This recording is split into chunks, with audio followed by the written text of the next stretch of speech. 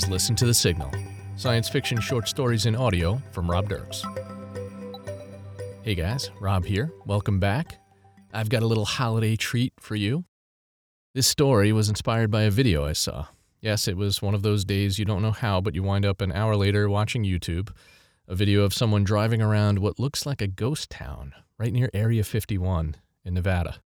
It's a real town called Silver Peak, and the video I watched gives you this creepy feeling. And so, of course, I thought, what secret might be hiding in this little town? Then, I don't know why, I got the idea that a mashup of Bridges of Madison County in there would be good. And then I heard a holiday song on the radio or something, and I thought, ooh, even better, I'll make it a Christmas story. Enjoy. Christmas in Silver Peak. Cherokee 3-3, Charlie Romeo. Having a hell of a time here. Anybody out there? Henry pulled the yoke back, straining to keep altitude. The radio offered no solution to his weather problem, and he gulped when, after an endless minute, it offered him no response at all. An hour ago, the sky was blue, and the winds out of the northwest were 3 knots, perfect for a Christmas Eve delivery, actually. And now he had a freak storm on him. And man, that wind. And the GPS was going wonky, and he couldn't even hail a single soul on the radio. A flash of light blinded him. A sound like an atomic bomb deafened him. Then darkness, as his eyes adjusted to the dim cabin and his ears came back online. Was that lightning? Another crack of light and sound off to his right, just 50 yards away. Shit! Mayday! Mayday! Descending fast! I'm 10 miles from somewhere! Mayday! Nothing. Radio 1 was down. He tried Radio 2. Nothing. He scanned the dash and confirmed. The lightning strike had shorted his instruments. He was going to have to land now. But where the hell was he? He quickly rifled through his flight bag, snatching the sectional charts, quickly thanking whatever God made him so anal retentive, and spread one out in front of him as he fought to keep the Piper Cherokee in the air.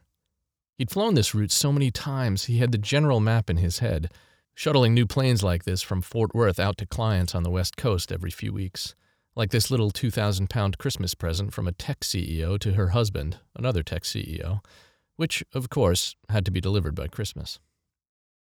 He wondered if he should have had something better to do on Christmas, someone to be with, but his sister was in New Jersey, and he couldn't remember the last time they talked, even.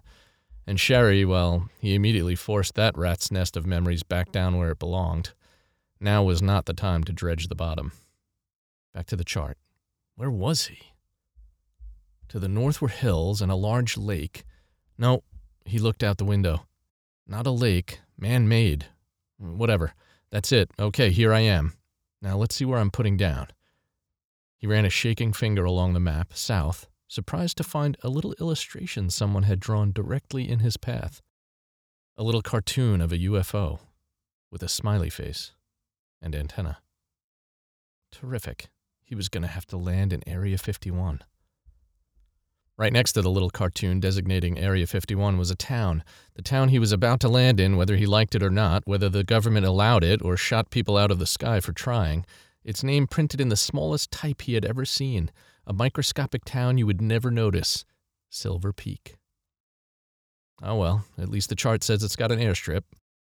He peered back out the window through the torrential rain, looking for anything. Runway lights, a tower, something. Wait, there, he muttered to himself. They call that an airstrip? A tiny patch of pavement rose up at him fast. He quickly trimmed back to neutral, slowing down to 65 knots. This was going to be a short field landing in a storm, his least favorite thing as a pilot, using full flaps, dragging the airplane in with power, then cutting it a few feet off the ground. He gulped again, wrenching the yoke to keep the wind from smashing him into the ground and ending his tender 38-year-old life. He thought for a moment about death, and for the first time regretted never settling down and starting a family. If he died out here, he'd leave nothing behind except the loan on that new truck and a 1-bedroom condo. He never even got to fall in love. Not really. Where had all the time gone? The wheels smacked down and jerked Henry back to the present.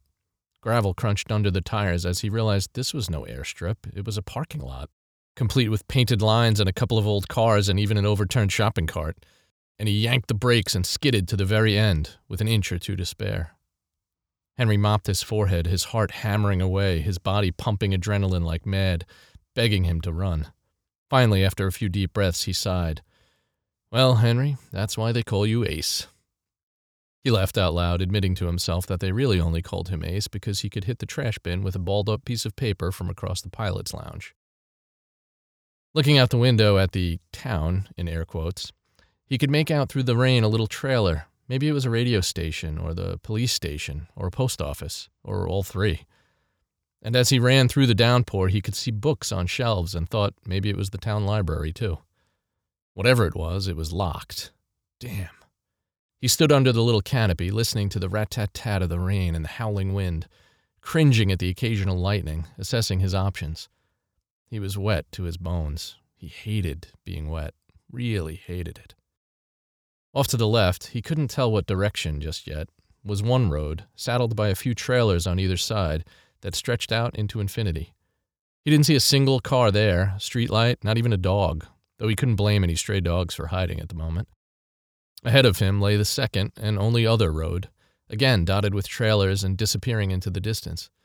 But this one had a 2-story structure of some sort, and he half grinned at the thought that at home this structure wouldn't even warrant a second glance, would be virtually invisible. But here it loomed so large it seemed to have its own gravitational pull. It even had a pickup parked out front. He ran for it.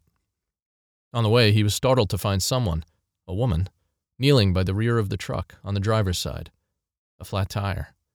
She was setting to fix it, moving the jack into position, in the pouring rain, challenging a lightning bolt to strike her dead like it was nothing at all. Henry waved his arms, trying to get her attention and not scare her, but she was focused on that tire.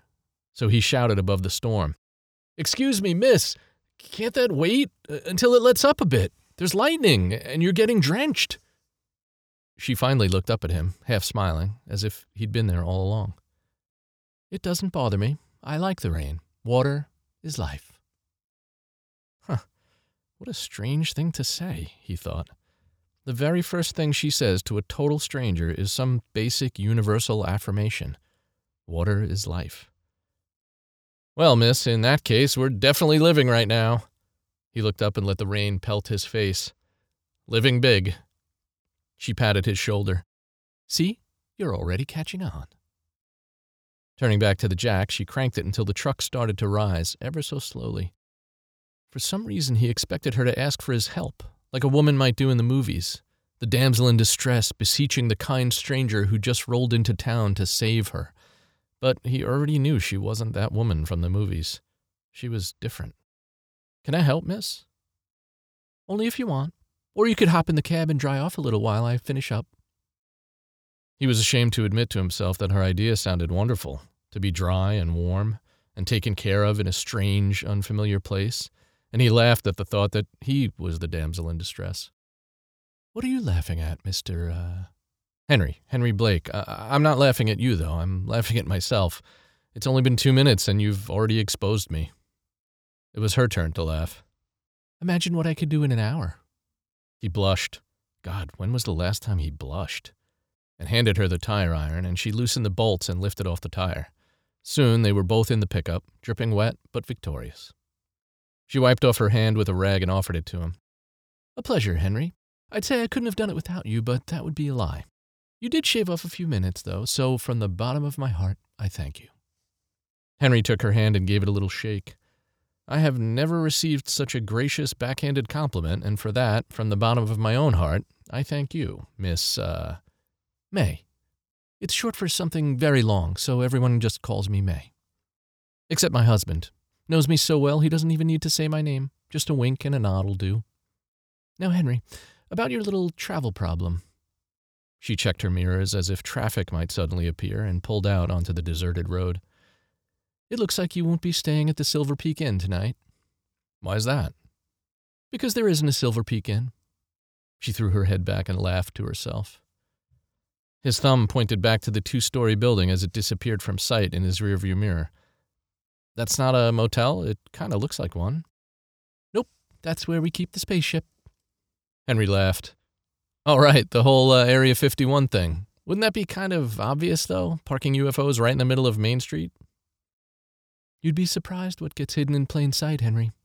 She looked around as if spies might be in the back seat, then leaned over and whispered, "Take me, for example." He chanced a glance at her. She had given him permission, hadn't she? She was strong and sinewy, like what he imagined a frontier woman would look like. Obviously self-sufficient, taking care of business, telling things exactly the way they were, not caring what she looked like, soaked to the bone, hair matted down onto her face, a quite nice-looking face if he dared say so, her eyes staring straight into his. She stopped the truck right in the middle of the road. Well? Well, aren't you going to ask me what I'm hiding? Excuse me for saying, May, but you don't look like you could hide anything at all, even if you tried. Like, what you see is what you get. Am I right? She considered him, a kind of agonizing consideration, scrunching up her face like a thought was trying to escape through her mouth and she was fighting it. But out it came. You know what? It's time, Henry Blake. You're right. It's time to get what you see. Mother Nature must have sent you down here for a reason. So it's time I told you. The hair stood up on the back of Henry's neck instantly. He didn't know exactly why. Was it fear? Was this like some shocking moment from a movie where a knife comes out and that's the end? He tried to rub the hairs down. Told me, He could hardly hear her say it. That's how low her whisper was. I'm not from around here. Oh, that's it? We're all from somewhere else. I'm from New Jersey. No biggie. So where are you from? He didn't know what he was expecting her to say, but it certainly wasn't what she said next. A planet, 36 million light years away, with a name that sounds to humans like Vingset. The surprise made him laugh and continue to laugh for a minute until, Why are you laughing, Henry? He stopped short. She had said it with a grin on her face, but a sincere kind of grin. Like she really wanted to know what sounded so preposterous about her telling him, basically, that she was an alien. I mean, you're kidding, right? We don't get visitors here, Henry Blake. You shouldn't be here. You're a fluke, a freak accident, 1 in a million. But here you are, and there is something. I trust you. The first thing you did was offer to help, and I can tell you are a gentle man. She reached out and put her hand on his knee. It was firm and soft at the same time. He didn't know whether to jerk it away or welcome the touch, so he just sat, motionless, waiting. She was serious. Henry, I'm going to tell you everything. And boy, did she. She told him about their crash landing in Roswell, New Mexico in 1947, about how their ship was damaged, requiring repairs that human technology couldn't accomplish, parts that simply didn't exist, and fuel, lithium. So they offered to help the U.S. government accelerate human understanding of lithium and its uses, in exchange for a place to repair and fuel their vehicle. So they allotted May and 16 others a 40-acre patch of nowhere, Silver Peak, under the condition that they would be monitored 24/7 and have no visitors. Period. She and her team wanted desperately to interact with humans, but it was forbidden. Absolutely forbidden. He was their very first visitor. In fact, I'm surprised you didn't get shot out of the sky, Henry. That's happened before, you know. I was thinking that exact thing on the way down. Electrical storm must have shorted out the monitoring fence. My lucky day. Lucky? Lucky because I got to meet you. A human. A nice one. Henry, confused and now a little scared, couldn't form a coherent thought or make a coherent sound, so he just mumbled, mm-hmm.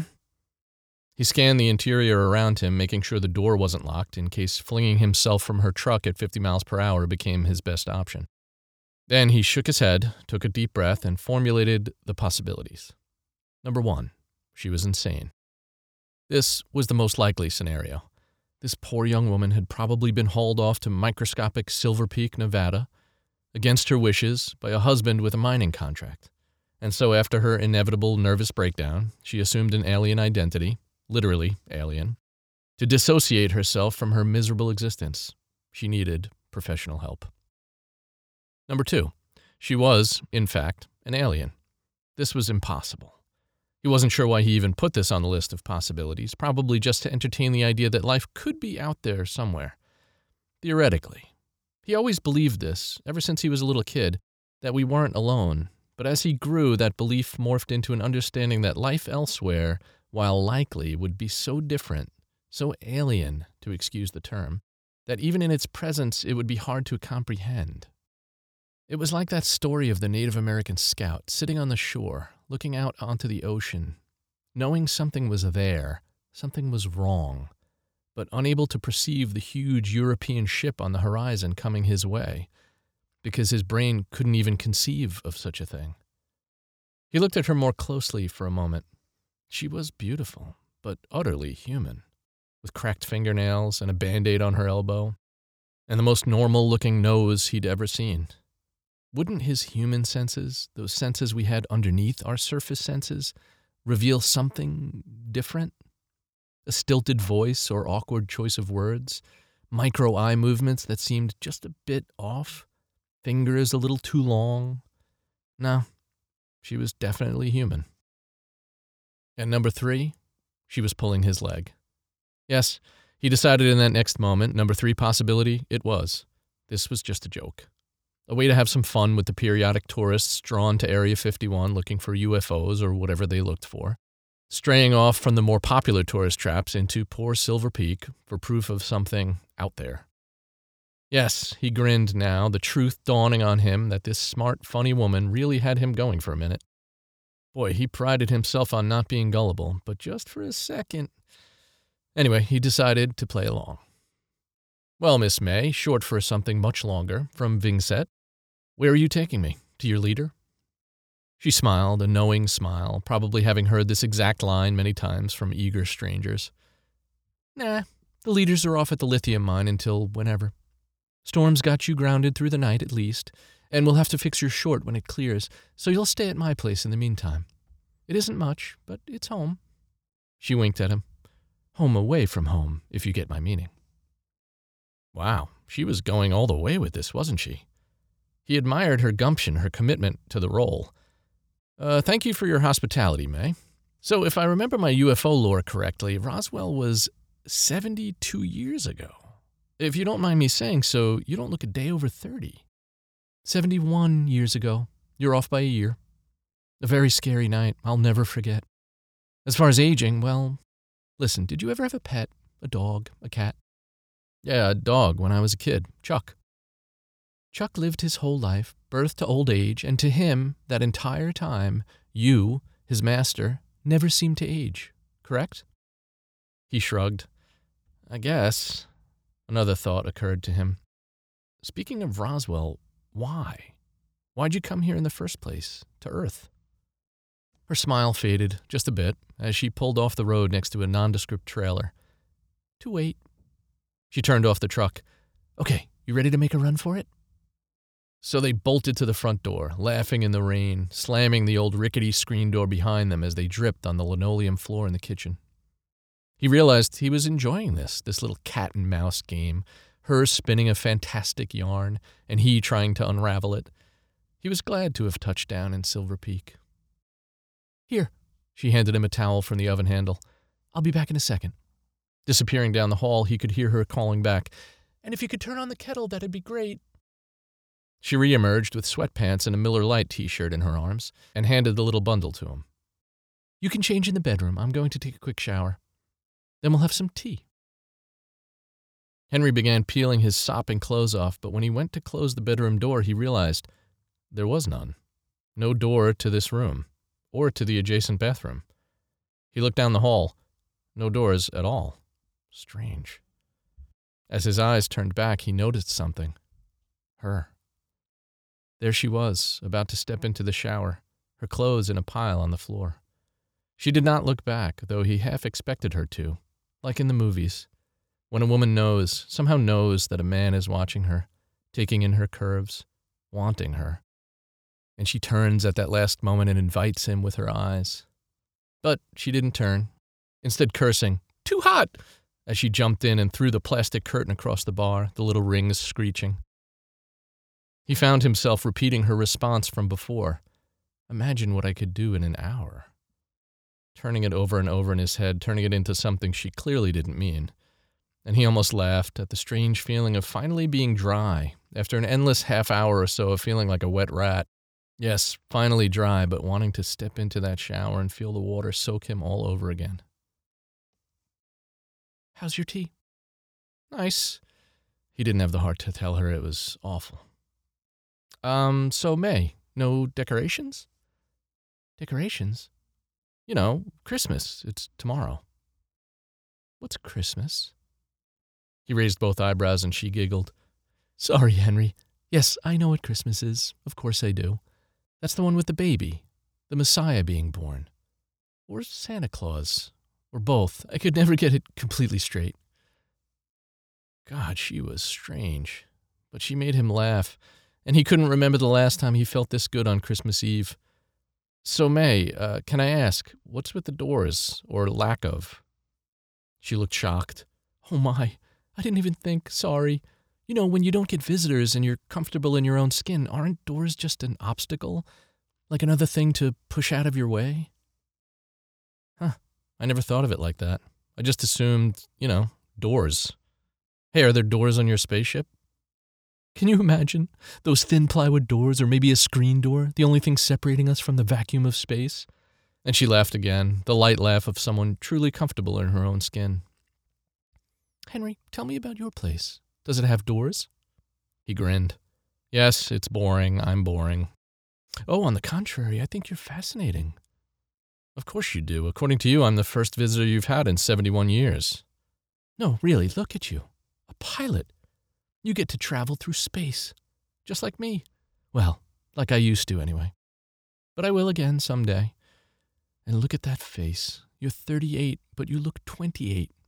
A fine specimen. Whoa, that was extra weird, he thought. He didn't remember telling her his age. But underneath the weird, he was blushing again. He had secretly wondered if she found him attractive. Why did men instinctively do this? Why did we need to know? He'd met this woman an hour ago, and she was married, for God's sake, and still, he wondered. Oh, it's not what you're thinking, Henry. I meant you're a fine specimen to eat. For just a moment, a sliver of a hair of a moment, Henry was terrified. Was she some thing that would kill and eat him? Forget the alien story. Was he about to be the victim of some ghastly cannibal murder? But the warmth in her eyes told him he was the one being crazy now. It was obviously part of the joke. And they laughed together, laughed so hard, in fact, that Henry began to choke on his tea, and May had to slap him on the back repeatedly to get his choking fit to stop. Finally, his breathing back, he sighed. Wow, you're strong. My back's going to have bruises tomorrow. I've been told. She was still hovering over him, her hand on his upper back. She sat on the arm of his chair. It's time. She moved her hand to his ear, tracing her finger along the shape, down to his earlobe. It's time? Again, he thought, what a strange thing to say, it's time, as if he didn't have a choice of what might happen between them. Of course he had a choice. But did he? From the moment he met her, he had the odd feeling she not only revealed him, but she had some kind of sway over him. Again, his heart began racing, but this time not from fear. Though there was some fear in there too, absolutely. But no, this time it was desire. A desire for the unknown, for the warmth of the unknown. But your husband, I don't... Listen, I'm not that guy. She chuckled, then apologized. Sorry. Another thing I should have thought of. No, I'm not married in the way that you think I am. Where I come from, relationships are quite open. Yes, I think that's the word you'd use. Honestly, I'm telling you the truth. If Ben were to walk in right now, he'd probably insist on joining us. Consider yourself lucky. They both laughed at that, and that calmed him, and he took her hand in his. Are you sure? She lifted him to her, standing, and looked into his eyes. The team has gone to the mine for weeks at a time. It's a lonely life. We understand each other, truly. And then she reached across the small distance between them, touching his lips with hers. She had the softest lips he'd ever kissed. A surge of something like electricity shot through Henry's body. So warm, this unknown woman. He couldn't resist. He pulled back just a little. One last thing. I know your secret. You're not an alien. He smiled, knowing how human she really was. And she smiled back at him, and their lips touched again. and soon she was pulling him into the doorless bedroom. The sun peeked through the blinds, painting stripes of light on the bedroom wall. Henry grinned, feeling maybe the most satisfied he'd ever been. He'd not only survived a short field landing in an electrical storm and lived to see the next sunny day, but this morning he knew he'd be in the air, off to live beyond his 38 years. And maybe he hadn't fallen in love, but love had fallen on him in a big way, all at once, in the form of a strange but beautiful woman from an invisible town just outside Area 51. He opened his eyes, and there, on the bed next to him, a small box in Christmas wrap. It even had a little bow. He picked it up and ambled into the kitchen to find May relaxing, sipping some of her god-awful tea. He held out the box. "May, you shouldn't have." "Open it and you'll see. I most definitely should have." He pulled at the ribbon, slid off the top, and grinned. "What do you get a man who has an airplane that doesn't work?" And he lifted out the fuse. "How do you know this'll work?" "Spaceships, Henry. I repair spaceships." She emerged from under the plane, dusting herself off. "Thank you, Henry." "Thank me? You're the one who just fixed my plane and put me up for the night, and, well, you know." At this, she just curled her lips up a bit, reached up and kissed him for a long while, then patted his bottom and backed up, watching him climb into the Cherokee's cabin. The plane took off, with Henry smiling inside, and she watched until it was a tiny dot in the blue, and then it was gone. "Goodbye, Henry Blake." May walked away, a little skip in her step, a tune on her tongue, the sunny day making everything a little brighter than she could ever remember. As she reached her pickup, she noticed Ben, leaned up against the driver's door. He nodded to her and smiled. Then he pointed up to the sky. "Who was that?" "A human," as if that explained everything. He raised an eyebrow. "Do I want to know all the details?" "I'll skip to the good part." "Which is?" "I'm pregnant." Ben leapt up and hugged her so hard she thought she'd burst, and they cried for joy in each other's arms. 71 years. They had been waiting 71 years for this moment. "Let's fuel up the ship and get the others. We can finally go home."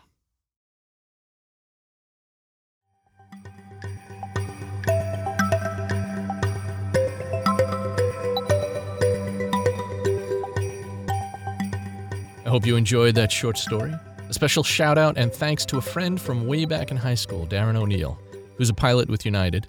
He helped me get some of the technical emergency landing part of the story into shape. Thank you, Darren. And thank you again for tuning in to Listen to the Signal. I'm Rob Dirks, author of the science fiction novels Where the Hell is Tesla?, Don't Touch the Blue Stuff, The Wrong Unit, and my latest release, an Audible original titled You're Going to Mars.